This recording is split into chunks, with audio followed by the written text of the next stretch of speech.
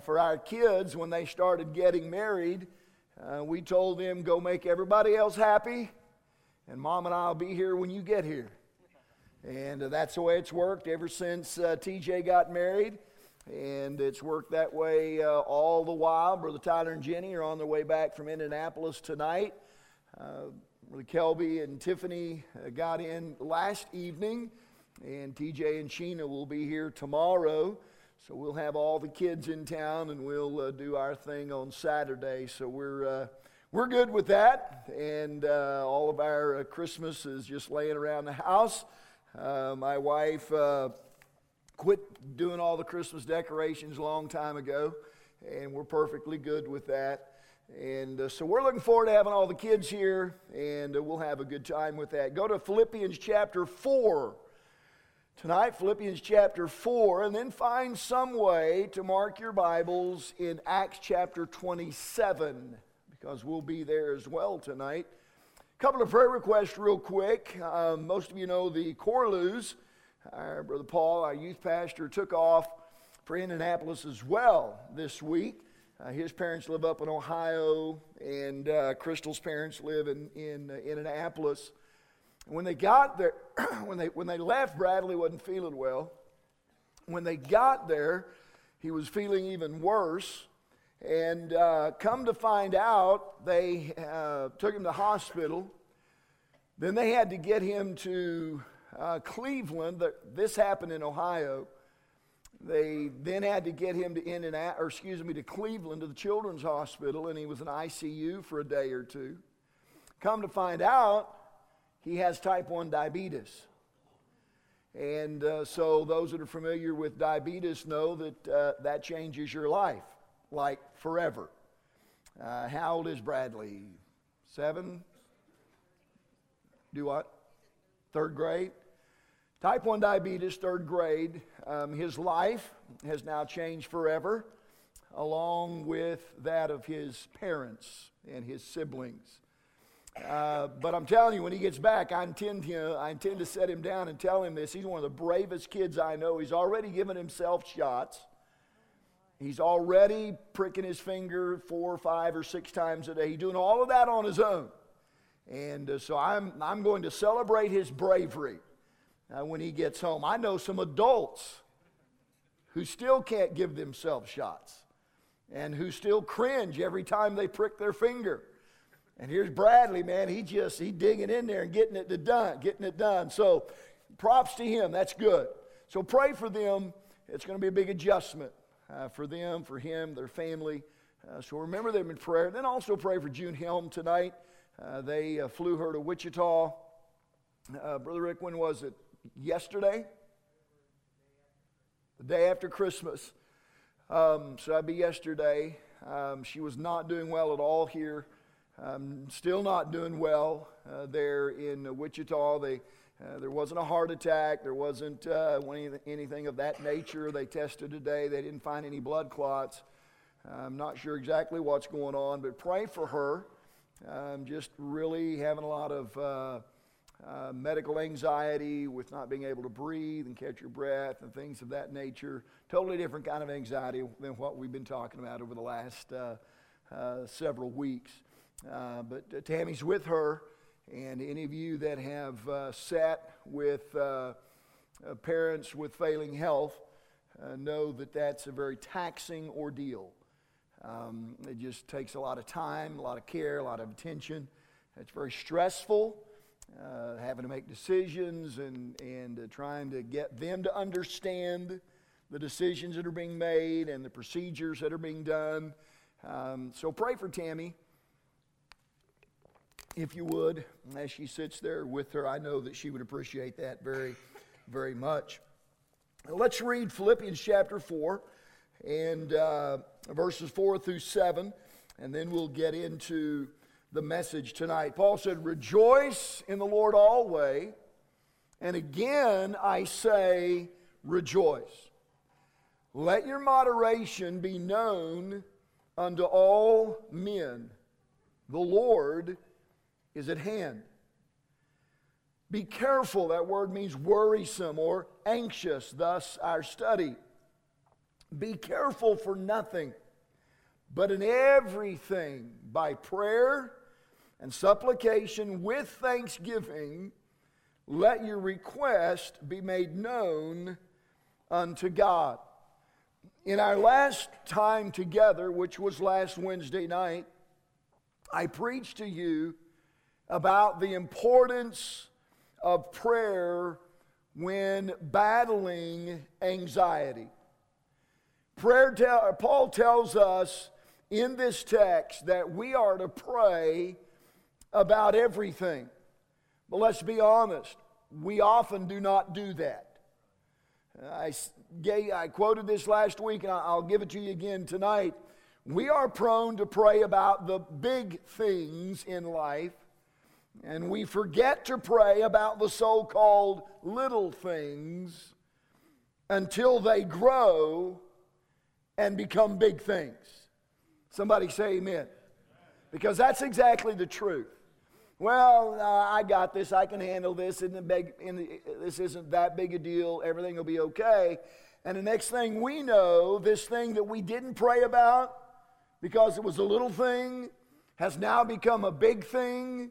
And now we're trying to play catch up in our prayer life when the truth of the matter is, if we would have taken this little thing to God in prayer when it was still a little thing, maybe it would have remained a little thing.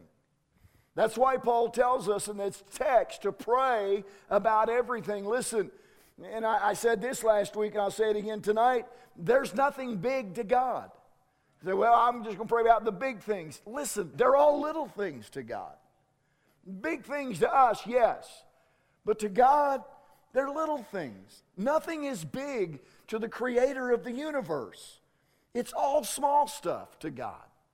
So whatever it is in our life that comes at us that we've got to deal with, listen, Paul says that we need to take everything to the Lord in prayer.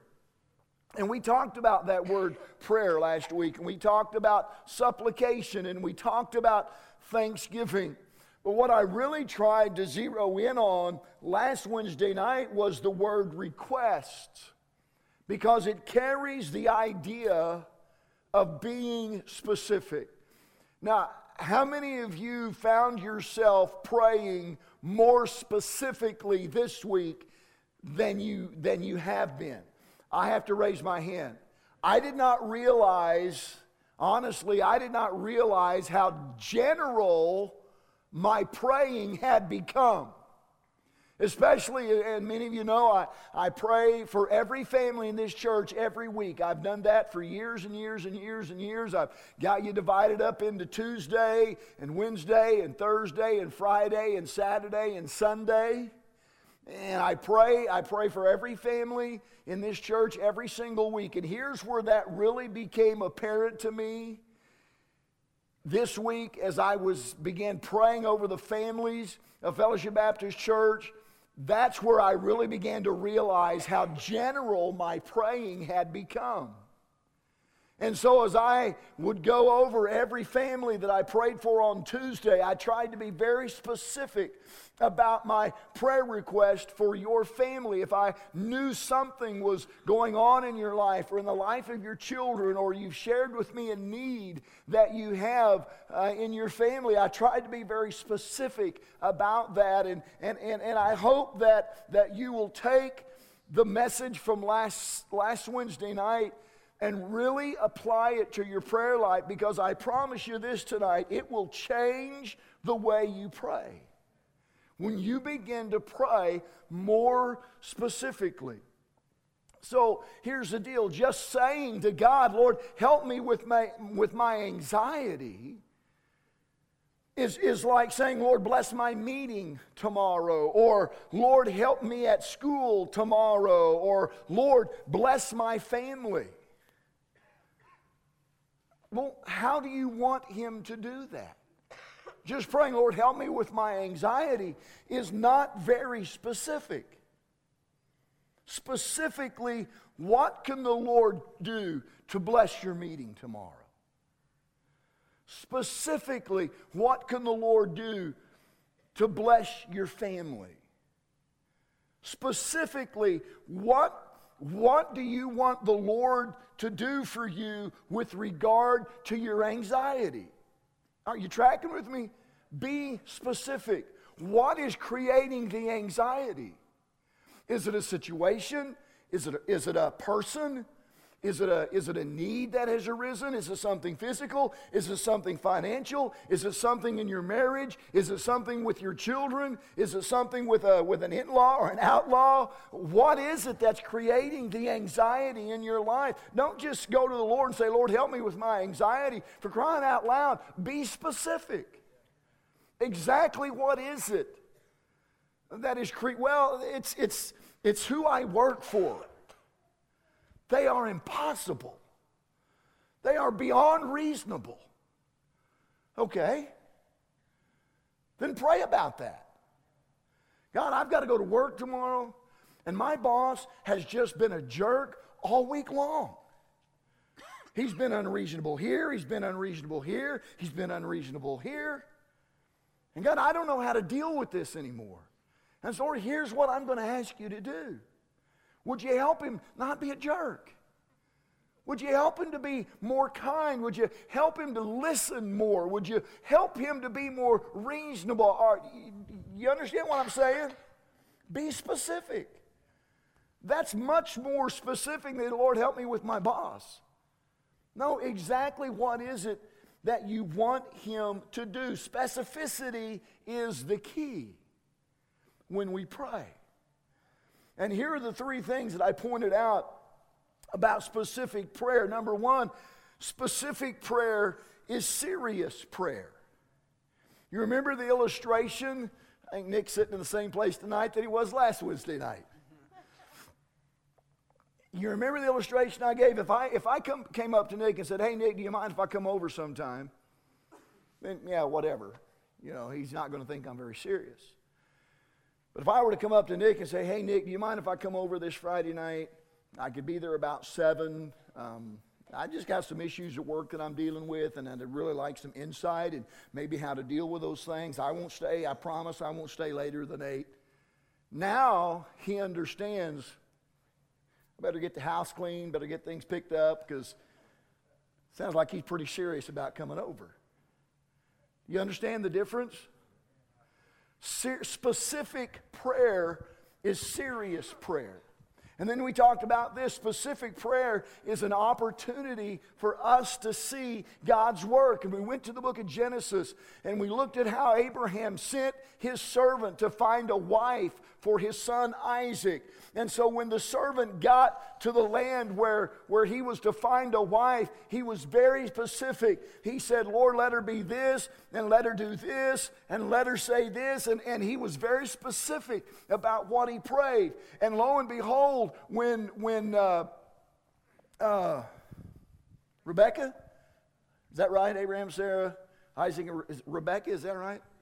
Okay, when Rebecca showed up at the scene, she did exactly what Isaac requested of the Lord. She said exactly what Isaac requested of the Lord. And so in asking God to do this and this and this, and then seeing God do this and this and this, Abraham's servant was able to see God at work. And church, listen to me. When you and I begin to pray specifically, and we begin to see God respond and answer our prayers specifically, listen, that's going to increase our faith.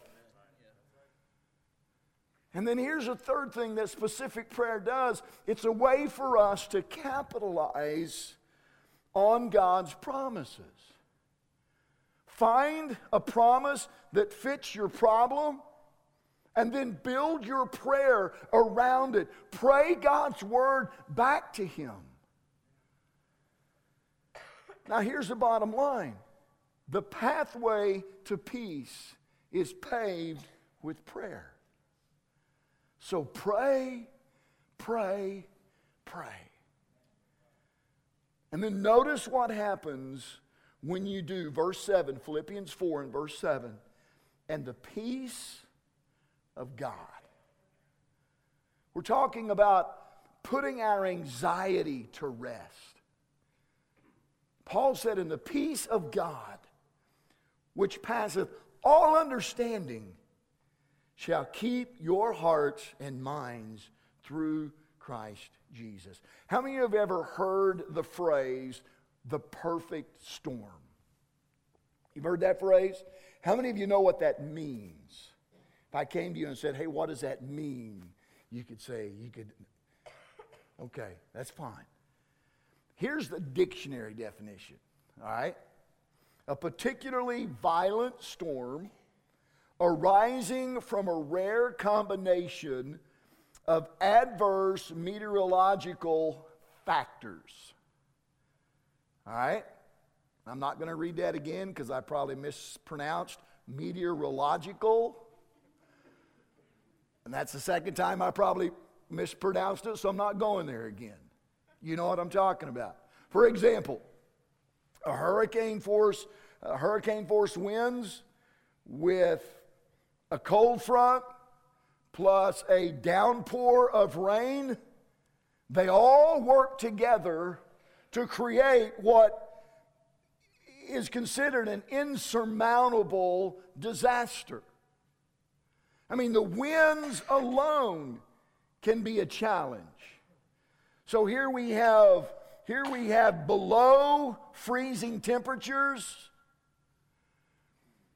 wind, and snow.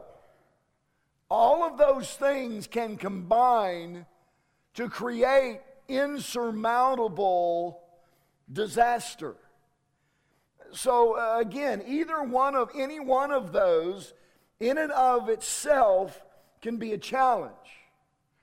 But when you put the other things with them, you have a recipe for disaster. You have the elements that are needed to create the perfect storm. Now you understand tonight that you don't have to be a fisherman or a sailor to understand or to experience a perfect storm. A major purchase, let's say of a new car or of a new home, plus a layoff at work, can combine to create a perfect storm. The loss of a loved one and the Christmas holidays. A sick parent and no more paid days off work.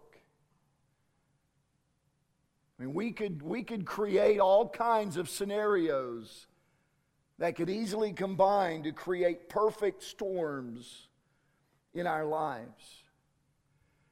And here's the deal. You can handle one challenge, yes or no? Yes. Well, we bring that on one at a time. I can deal with that. I can handle that. But 2 or 3 at a time? I mean, very much of that. And it has you wondering, will I survive? How am I going to get through this? Can I make it to the other side? And according to the words of Paul, the answer tonight is a resounding yes. As we do our part, as we rejoice in the Lord, rejoice in His sovereignty, rejoice in His mercy, rejoice in His nearness, and as we demonstrate moderation, which is a temperament that is seasoned and mature, it's the opposite of overreaction or a sense of panic. So we're rejoicing in the Lord, we're exhibiting moderation, we're praying specifically about everything, and we're possessing an attitude of gratitude. Paul says when those things happen in our life, then that's when God does His part, which is give us peace. And here's what I want you to note about what Paul said in verse 7. He didn't say it's the peace from God. He said it's the peace of God.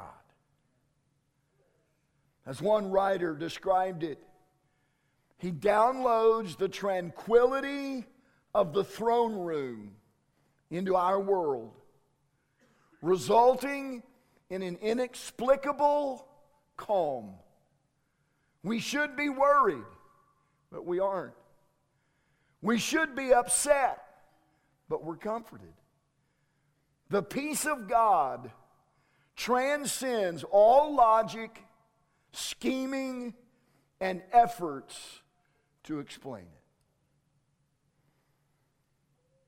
This kind of peace is not a human achievement. It's not some pill-provided trip to La La Land. It's a gift from God. Peace I leave with you, Jesus said. My peace I give unto you. Listen, not as the world giveth. Yeah, the world can give us a pill to kind of soothe things, or we can roll a joint and go somewhere for a while, but we're going to be back. And the world can lull us to sleep, and the world can create some kind of synthetic peace. But the truth of the matter is, at some point, we've got to come back to reality. Jesus said, the peace that I give to you is not like the peace that the world can give. Temporary, fake, not real. He said, let not your heart be troubled, neither let it be afraid. Jesus offers you His peace. Think about that. The peace that calmed his heart when he was falsely accused. The peace that steadied his voice as he stood before Pilate. The peace that kept his mind clear as he hung on the cross. That was his peace. And it can be your peace. This peace, Paul said, keeps our hearts and minds. That word there means to guard.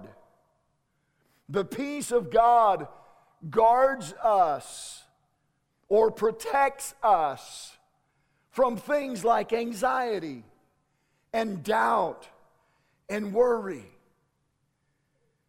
As we celebrate Him and as we pray to Him, it's as if He constructs a fortress around our hearts and around our minds, protecting us from the attacks of the devil. This will be the last time tonight that I say there, the last time I say this in this series, because this is the last message in this series. So here goes. The presence of anxiety is unavoidable, but the prison of anxiety is optional. There are things that come up in our life every day that are unavoidable, that bring anxiety, that make us anxious, that begin the process of worry. Listen, those things happen. Life happens. That's the way it is. But listen to me tonight. According to the words of the Apostle Paul, we do not have to live there.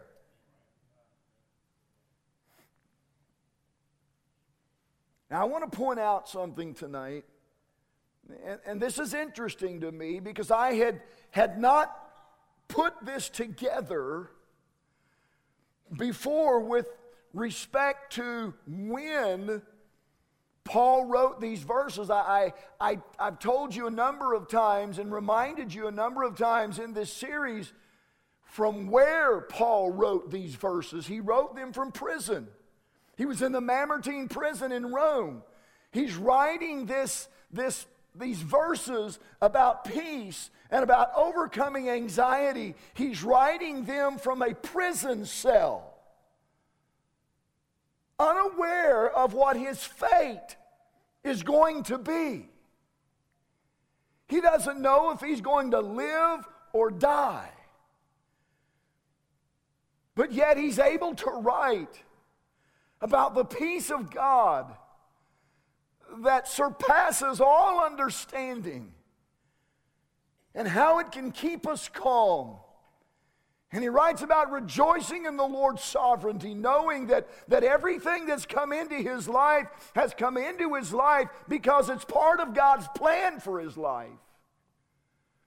And he talks about God's mercy, God's nearness. And he writes all of those things from a prison cell. But here's what I did not connect with Philippians chapter 4 until today. And that's when he wrote these verses. And that's where Acts chapter 27 comes into play. If you marked that turn there, would you please? Acts chapter 27. We have not gotten to this chapter in our church life study on Sunday nights. We're preaching through the book of Acts. We haven't gotten there. But we will. We're not going to read all of the story tonight. But Luke, who authored the book of Acts, and Paul, and a man from Thessalonica named Aristarchus, they all get on board a ship in Caesarea destined for Italy. And at one point they changed vessels. And they got onto a large Egyptian grain ship. And according to one commentary, this ship would have been about 100 feet long and would have weighed somewhere around 1,000 tons. So it was a pretty sturdy vessel. But again, according to the commentary, these ships, while they were very sturdy, were not engineered in such a way that they sailed well into the wind. All right, so are you making the connection? Paul is writing from Rome. In Acts chapter 27, we're going to learn how he got to Rome. All right? So he's on a ship. They get to a port. They change ships. And if you read the text, you'll find that it was very slow going. They didn't make good time. And they finally reached a place called the Fair Havens. But the sailors didn't want to stay in the Fair Havens. But yet Paul told them that they needed to. Paul said, fellas, we need to stay here. Because if we don't, then it's not going to be good news for us. And you that know the life of Paul, you know that he was not a stranger to sailing, nor to shipwreck. He talks about being shipwrecked in the book of 1 Corinthians. And he tells them how that leaving the port is not going to be a good decision. It's not going to be a good choice, but to no avail. To the captain of the ship, Paul was just a Jewish preacher. And so they weighed anchor and they set sail for a better harbor.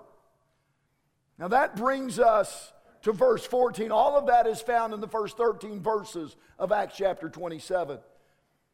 And so they leave the Fair Havens against Paul's counsel. And look what it says in verse 14. But not long after, there arose against it, against the ship, a tempestuous wind called Euroclydon.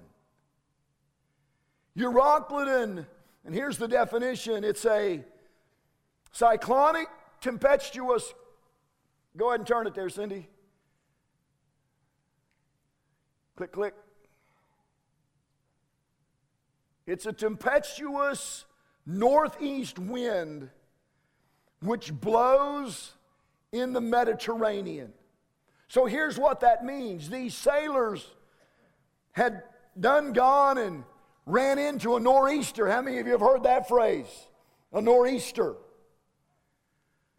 The elements of a winter sea, plus ferocious wind, plus a cumbersome boat, plus an impatient crew, all combined to make the perfect storm.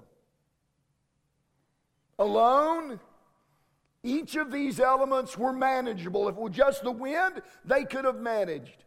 If it was just the bulkiness and the cumbersomeness of the boat, they could have managed. If it was just the cold, they could have managed. If it was just an impatient crew, they could have managed. But each one of these combined to create this perfect storm of Acts chapter 27. These men did, go help her with that, would you, Brother Mike?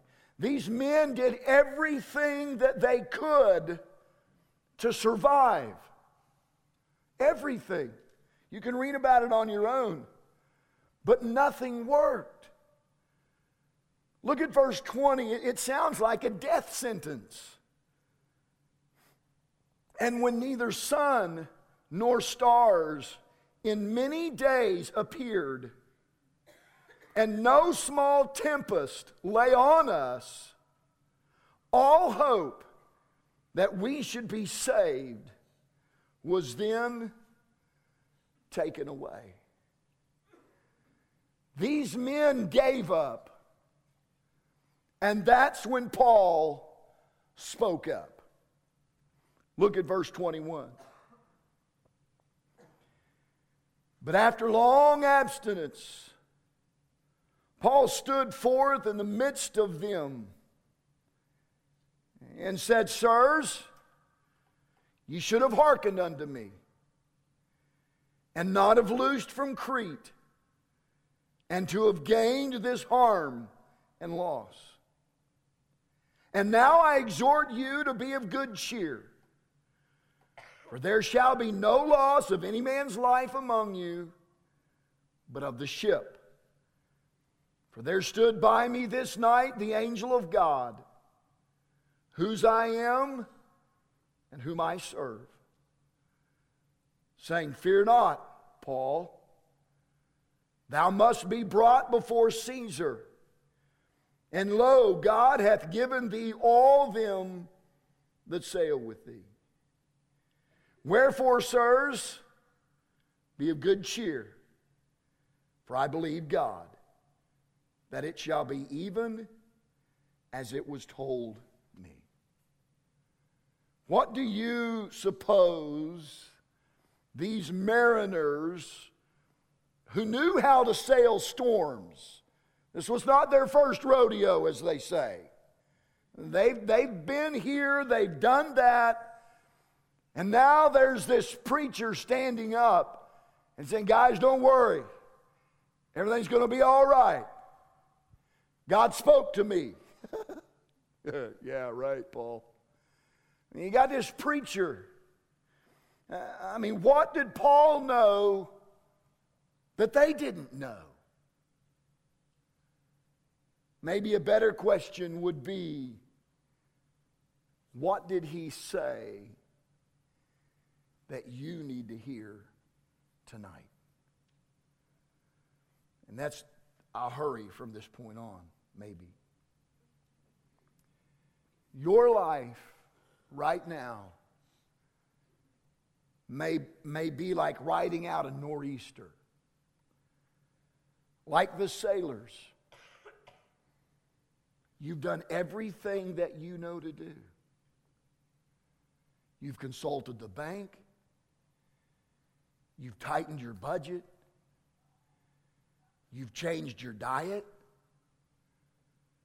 You've tried to apply the things that you learned back in November at the marriage conference. You've done your best to listen and apply the things that Brother Paul has taught you about raising teenagers. You've gone for counseling. You've been through rehab. You went to therapy. And yet, the sea churns with angry foam. Fear is coming at you from all sides. And all hope that you should be saved has been taken away. So what now? Let's go back to these words of Paul. Note that he began with a rebuke. Fellas, I hate to say I told you so, but I told you so. Fellas, you should have listened to me. And I don't want to appear to be heartless tonight. I don't want to appear to be unsympathetic here. But church, listen, when you disregard God's word and good counsel, or when you fail to seek good counsel, a good scolding is in order. Can I get a witness right there? Absolutely.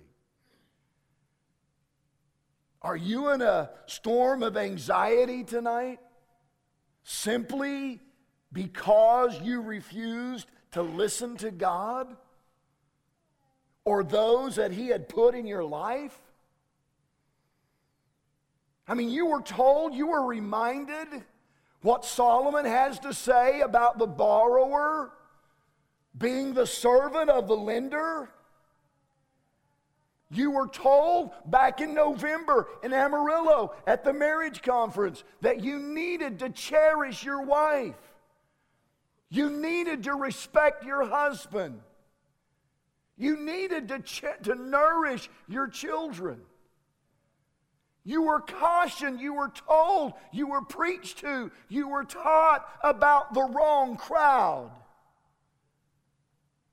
But you didn't listen.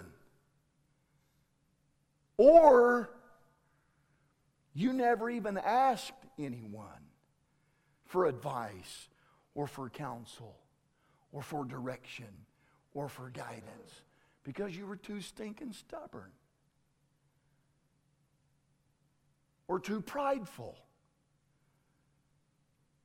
And now you're in a storm of your own making.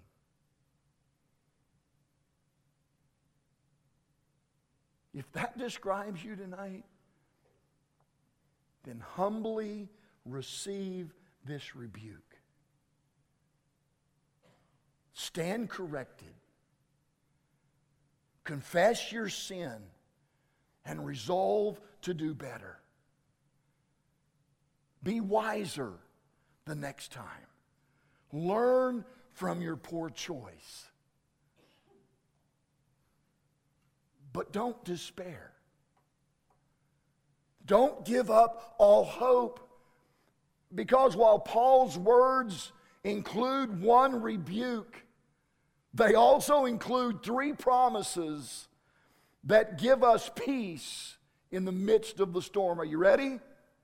Here they are. Number 1, heaven has helpers for you.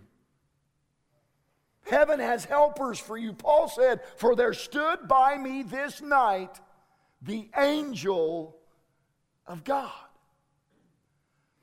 On the deck of a sinking ship in a raging storm, Paul received a visitor from heaven. An angel came and stood before him. And this is a whole nother study of its own, but I'm going to tell you tonight that angels still come and help us. I believe the Bible backs that up. Hebrews 1:14 says, are they not all ministering spirits? Verse 13 mentions angels. And the writer Paul, the writer of Hebrews, says, are they not all, these angels, are they not all ministering spirits sent forth to minister for them who shall be heirs of salvation? Turn to Daniel chapter 10. You still with me? Daniel chapter 10. Listen, I know that Paul issued a rebuke. And again, church, let me say this tonight. Sometimes we need to be rebuked from the pulpit. We need to be rebuked from the Word of God. We need to be rebuked by those who God has put in our life. But it wasn't just rebuke. Paul gave some hope, and one of the hopes that he gave us is that heaven has helpers for us. Here's another example in Daniel chapter 10. Daniel was troubled. He had fasted and prayed for 3 weeks. And after that 3 weeks, he saw an angel in the form of a man, and you can read the description of him in verses 5 and 6. And Daniel was so stunned by what he saw that he fell to the ground. But look in verse 12. Then said he unto me, fear not, Daniel, for from the first day that thou didst set thine heart to understand and to chasten thyself before thy God, thy words were heard, and I am come for thy words. But the prince of the kingdom of Persia withstood me 21 days. But lo, Michael, one of the chief princes, came to help me, and I remained there with the kings of Persia. The moment Daniel, I love this, the angel said, the moment, Daniel, you began praying, the answer was issued. But it didn't get to Daniel for 3 weeks. Why? Again, I don't have time to go into all of this tonight. You go home and study it for a couple of weeks and enjoy it. It's great. But the short answer is this. It was either the devil himself, or it was a demonic, angelic being identified as the prince of the kingdom of Persia. Okay, time out. If you don't believe in spiritual warfare, you need to get your head out of the sand, Christian, because it's real. Ephesians chapter 6, it's real.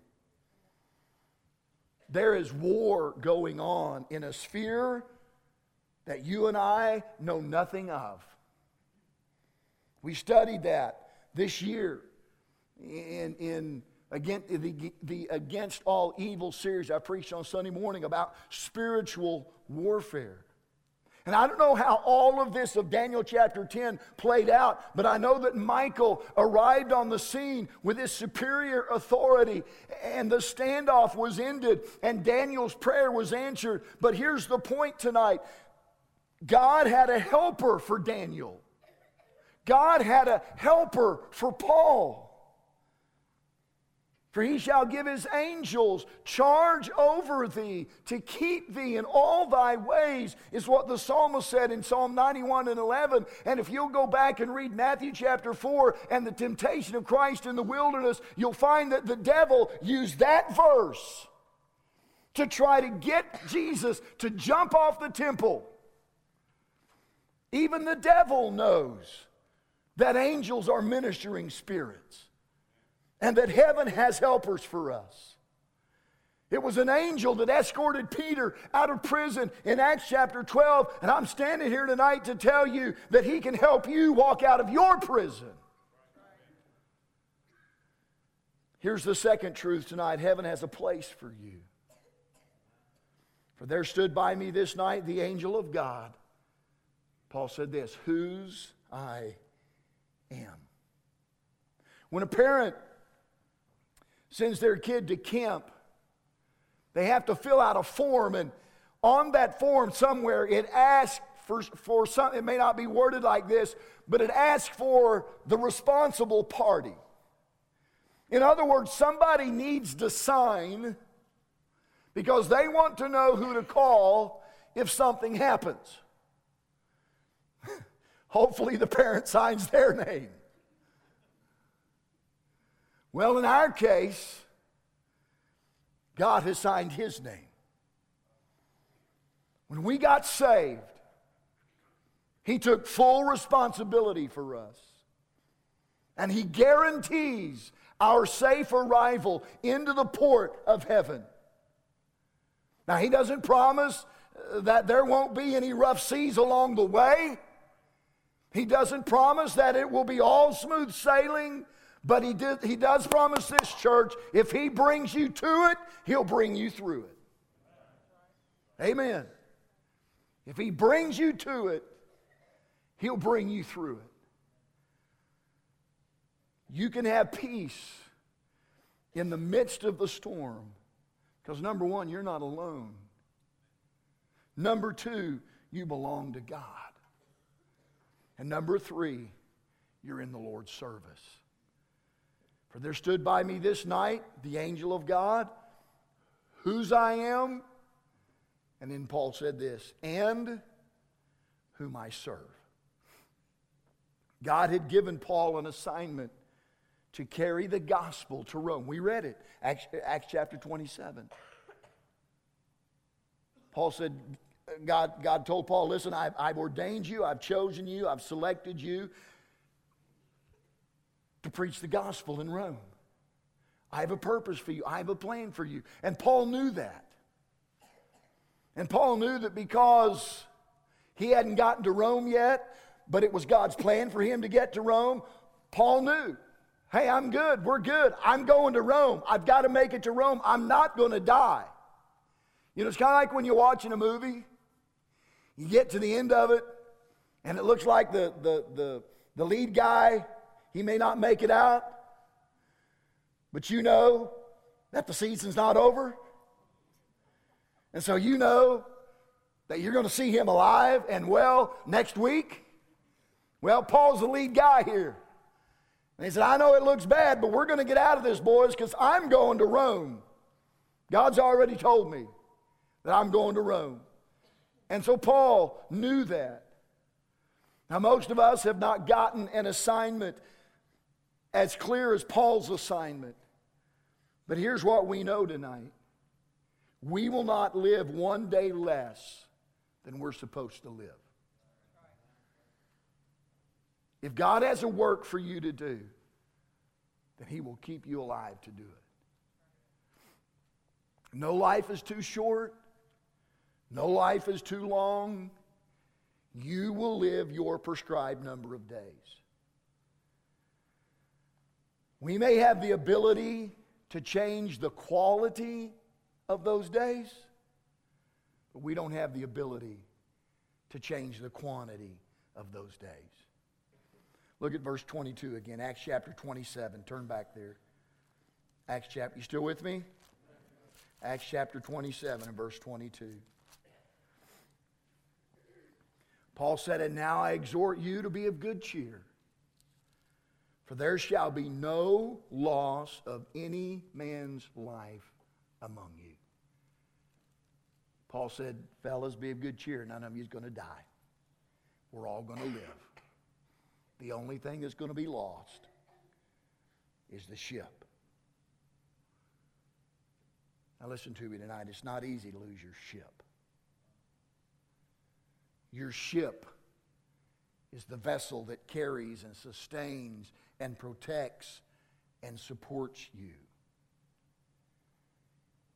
Your boat may be your marriage, your body, your children, your business, your ministry, your whatever. Because of your boat, you stayed afloat. And now without your boat, you think you're going to sink. And you're right. You are. For a while. But be of good cheer, as Paul said. And as Christ said. Over there in the Gospel of John, chapter 16, verse 33, these things have I spoken unto you, that in me you might have peace. In the world, Ye shall have tribulation, but be of good cheer. I have overcome the world. You can lose it all, only to find out you haven't. Because God's been there the whole time. Storms come to all of us tonight, yes? Absolutely. Contrary winds, crashing waves. But because we belong to Jesus, we can have peace through them all. The same God who sent the angel to Paul with a message sends this message to us tonight. When thou passest through the waters, I will be with thee. Some of you have gone through some pretty deep waters in 2017. There have been some struggles. There have been some battles. It's been some pretty rough sailing. And the truth is tonight, some of you are still there. It's still not easy. It's still a struggle. But here's what I know tonight. You may be facing the perfect storm, but Jesus offers the perfect peace. Would you pray with me? Ask Crystal to go to the piano tonight.